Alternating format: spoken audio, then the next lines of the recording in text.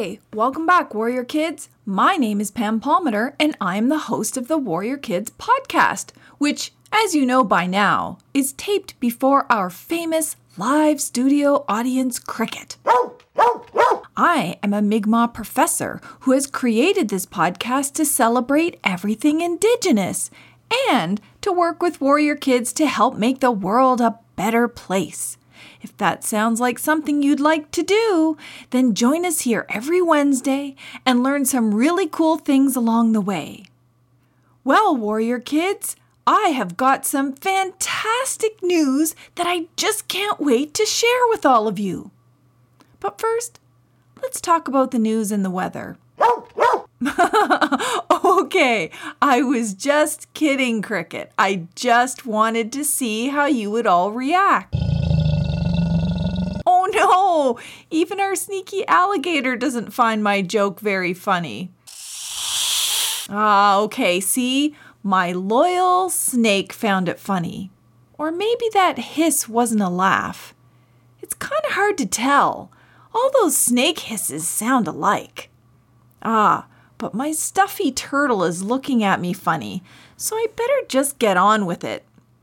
The great news is that our little Warrior Kids podcast was chosen to be featured in the Imaginative Festival this year. Yay! I'm so excited. Imaginative is the world's largest festival of Indigenous media art. That means that they celebrate Indigenous peoples who make movies, videos, documentaries, and even podcasts. Isn't that amazing? I feel so proud to be celebrated alongside all of the other amazing Native peoples from all the different nations whose media art was featured. And you know what? Most of the content in these kinds of art festivals are made for adults. But our podcast is unique because it's made especially for Warrior Kids. Oh, and I almost forgot to tell you, and this is something that Benjamin and Amara are going to be really excited about. The episode that was chosen to be featured in the Imaginative Festival was the Turtle Island episode. Yay! Turtles for the win! This celebration is for all of us. Me, Cricket, my big kids who give me lots of ideas, Lara who makes sure that everything we do is kid-friendly, and of course, the growing number of stuffy animals who keep us company in our homemade podcast studio. But most importantly, all of you, the Warrior Kids, parents, and teachers. So really, this is our joint celebration. By taking the time to learn more about all the different Indigenous nations on Turtle Island, you are leading the way in reconciliation with Indigenous peoples. What's reconciliation? Well, it means learning more about Native peoples and taking steps to have a better relationship with Native peoples and the earth. And here's the really cool thing. Instead of grown-ups leading the way, it's Warrior Kids leading the way. And isn't that just the best? So I tried to find a Mi'kmaq word for this scenario.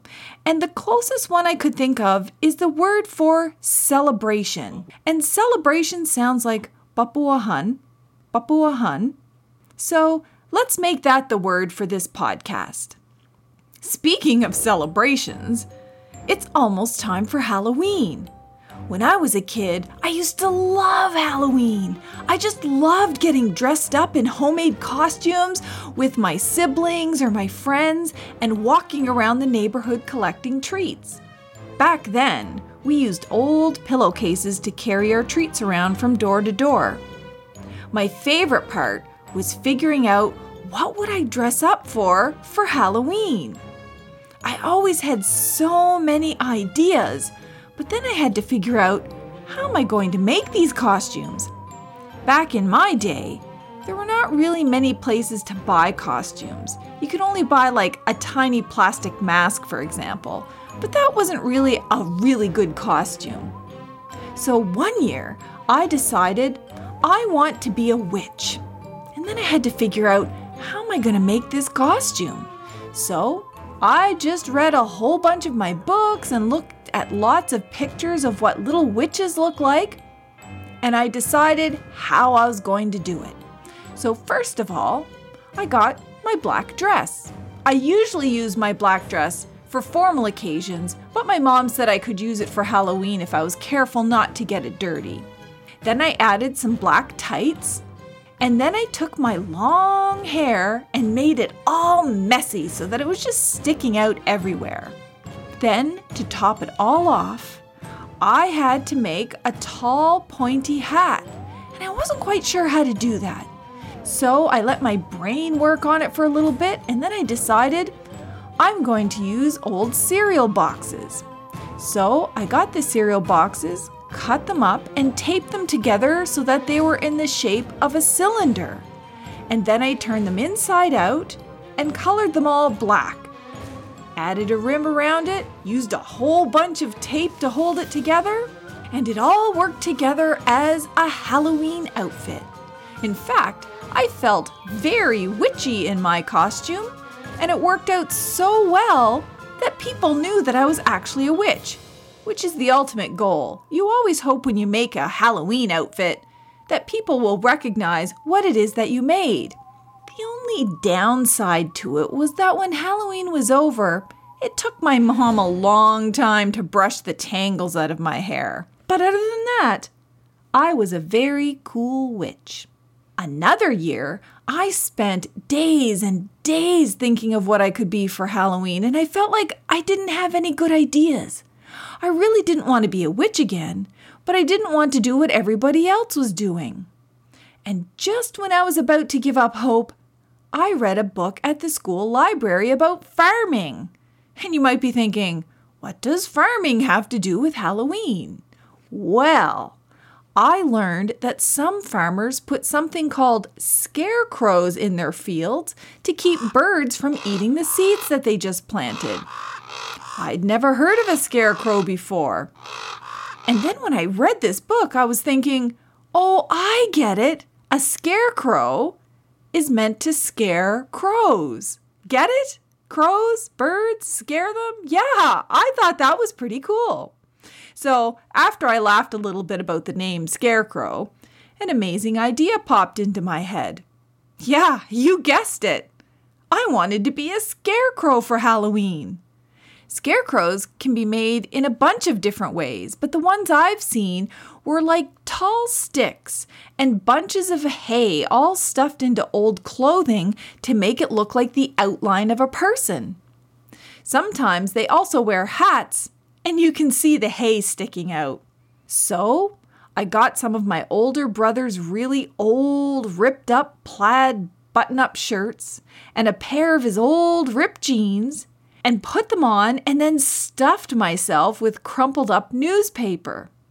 I sounded really funny when I walked, but when I put on the hat, even my mother had to admit I looked like a pretty good scarecrow. And since none of us were followed by any crows as we walked around trick-or-treating, I can only assume it's because I was also a very effective scarecrow. I have seen some other kids with some really crafty and creative costumes over the years. I have seen kids walking around as bananas, apples, and even a bunch of grapes. And these were homemade costumes. The banana was actually a large pair of adult pajamas that were yellow. They were stuffed with newspaper and then tied on each end to make it look like it was curved. And it really looked like a banana. And, oh my goodness, the grapes were so cute. So imagine in your mind a little boy who is dressed in green pajamas, green socks, green rubber boots, and a green hat, and had a whole bunch of green balloons tied to him walking around collecting treats. It was the cutest thing ever. Every once in a while, this little boy would bump into something sharp like a tree branch or a bush, and a balloon would pop. It would scare all of us, and then we'd all start laughing out loud. Can you imagine that the scariest costume on Halloween turns out to be a bunch of grapes? And then, of course, every year, there's always a few really funny costume fails. You know, those kind of costumes that try really hard, but don't really work out in the end. There was one year that my friends and I were walking around collecting treats, and we'd often pass by other kids, you know, like on the other side of the road. They're doing their trick-or-treating. Well, we saw this little girl walking with her big brother, and her brother was dressed up as a ghost. Essentially, he was wearing a bed sheet over his head that had little tiny holes cut out of the bed sheet so that he could see where he was going. And it worked. He looked like a legit ghost. But we couldn't figure out what the little girl was. She looked like she was wearing a white cardboard box that was held up by strings. And when you looked really close, the box sort of had like bluish smears in places and what looked like dripping white glue. And we couldn't imagine, what on earth is she? Was she meant to be a present? Was she a surprise in a box? We just couldn't figure it out. So we thought, you know what, let's just go up and ask. So we went up to her and her brother and we asked, hey, what are you for Halloween? And she told us that she was a bowl of blue Jell-O. And we all looked at each other, trying to figure out, how on earth is this costume a bowl of blue Jell-O? Then her big brother pulled us aside and explained that their parents had said that they could be anything they wanted for Halloween, but they had to make their own costume. Since the 4-year-old little girl had just eaten blue Jell-O for dessert after her supper, she decided she wanted to be blue Jell-O for Halloween. And the little girl didn't want any help making her costume. So her brother went on to explain that the little girl grabbed a cardboard box and tried to glue pieces of Jell-O to it. But when she went to stand up and put the box on, all the Jell-O pieces fell off. Well, we didn't know whether to laugh or to feel sorry for the little girl. But she seemed very proud of her box of Jell-O, so we complimented her on her costume and moved on. There are all different kinds of costumes for Halloween. Cute ones, funny ones, and even scary ones. Though sometimes the scary ones are too scary. So I kind of like the funny ones.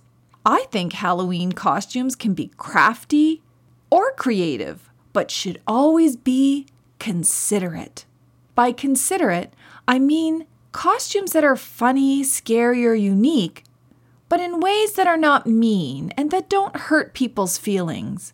Considerate costumes are ones which don't make fun of a person's race or ethnicity, or use part of their religion or culture in disrespectful ways. Sometimes people don't even know that their costume might be hurtful because they might have seen these costumes before or even bought the costume in a store. Most of us assume that if stores are selling costumes, they would never sell anything that's mean or hurts people's feelings. But even adults make mistakes, and sometimes stores sell inconsiderate costumes. One example of a hurtful costume is when people wear costumes that portray Native peoples. Sometimes they look like the headdresses that some of our chiefs wear. Or they might look like dresses meant to represent characters like Pocahontas. These kinds of costumes misrepresent the unique customs, ceremonies, and traditions that go into making headdresses and the cultural importance that they have in many different Native nations.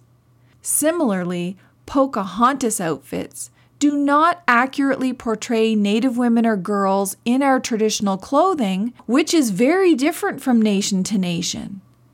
These kinds of costumes are offensive, which means they hurt the feelings of Indigenous peoples because they rely on negative stereotypes about Native peoples. Stereotypes are widely held views, beliefs, or ideas in society about a certain group of people, like Indigenous peoples, and are often negative and untrue. It can also refer to an oversimplified idea or an image of a group of people that doesn't actually reflect their actual culture.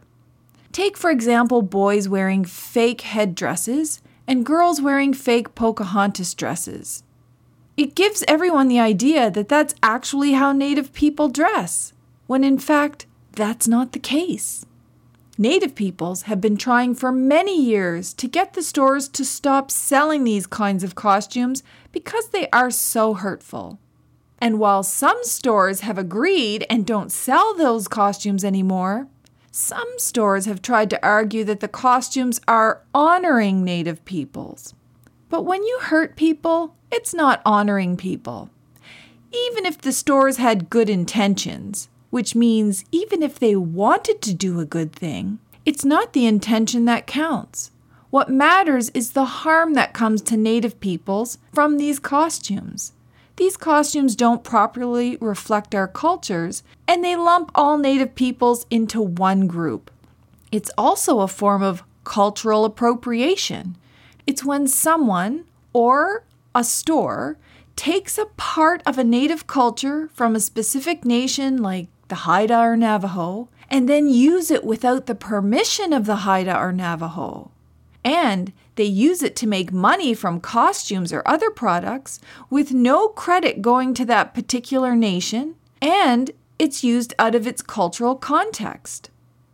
Indigenous kids all over Canada and the United States have been working really hard for many years to have these costumes removed and to help people understand why they shouldn't be used. Thank goodness some stores have agreed to stop selling these costumes.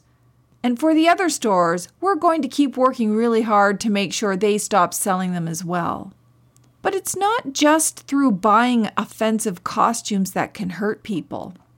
There are many different ways in which creating homemade costumes can also hurt people. One of the worst ways is known as blackface. That is when someone tries to look like a black person or African American by painting their face black or wearing wigs meant to mimic their curly hair. You see this a lot in high school or university students who do this thinking that they're being funny. But that's a form of racism, and it really hurts the feelings of black people. Racism is when you make fun of, hurt people, or treat people differently or unfairly because they belong to a certain group, like black people or Indigenous peoples. Racism is very hurtful, and sometimes we are not always aware that our actions might be hurting people, which is why it is always important to keep our eyes, ears, and minds open to the feelings that are being expressed by other peoples. Even if we don't intend it to be hurtful, sometimes that happens, and the best thing to do is to listen, learn, and take different actions next time. So, with such a fun holiday coming up, we need to take actions to make sure that Halloween is fun for everyone. And the great news is that there's endless amounts of costumes that you can make for Halloween. I mean, if a 4-year-old girl can turn herself into a box of Jell-O for Halloween, then certainly we can find costumes that are crafty, creative, and considerate. Okay, Cricket, I will tell them. So first of all, Cricket doesn't like Halloween. He is scared of all the costumes, even the funny ones, so he stays home on Halloween. Now, this year, because of the pandemic, most of us won't be able to go out and trick-or-treat. But I heard a rumor that there's lots of other activities going on. I've been told that some schools are having virtual Halloween parties. That means they're all online so that we can see everybody's really cool costumes. Some neighborhoods are putting together unique packs of treats that they are leaving at each other's doors on Halloween. I even heard that some communities are doing Halloween drive-bys, and I thought, what on earth is a Halloween drive-by? Well, it's where everyone dresses up and stands at their doors at a certain time so that people can drive by and see all of the costumes that the kids are wearing. It's kind of like driving around and seeing Christmas lights, but this one is for Halloween instead. Well, Warrior Kids, you never cease to amaze me. It feels like we learned so much today. First of all, we learned how cool we are. So cool, in fact, that our podcast was featured at Imaginative, thanks to all your support and listening ears. We learned that the Mi'kmaq word for celebration is Papuahan. That's right, Papuahan means celebration. We learned that there are literally endless ideas for crafty, creative, and considerate costumes. And we learned that we should never choose costumes that could hurt people's feelings. So, Warrior Kids, what's something that you could do this week to take action about what we've learned about Halloween? You can start planning your Halloween outfit ideas with your parents, or you can talk about crafty, creative, and considerate costumes in your classes with your teachers and all the other students. And for all the Warrior Kids artists out there, I would love to see some of your drawings, paintings, and pictures of Halloween. Whatever it is, I would love to hear about it. Oh, and don't forget, in future episodes, we'll be talking to Warrior Kids just like you about things that you are doing to make the world a better place. Your parents and teachers can contact me through our website contact form at www.warriorkidspodcast.com, or they can email us directly at warriorkidspodcast@hotmail.com. Thank you all for listening, learning, and acting. Till next time, happy Halloween and later, Gators!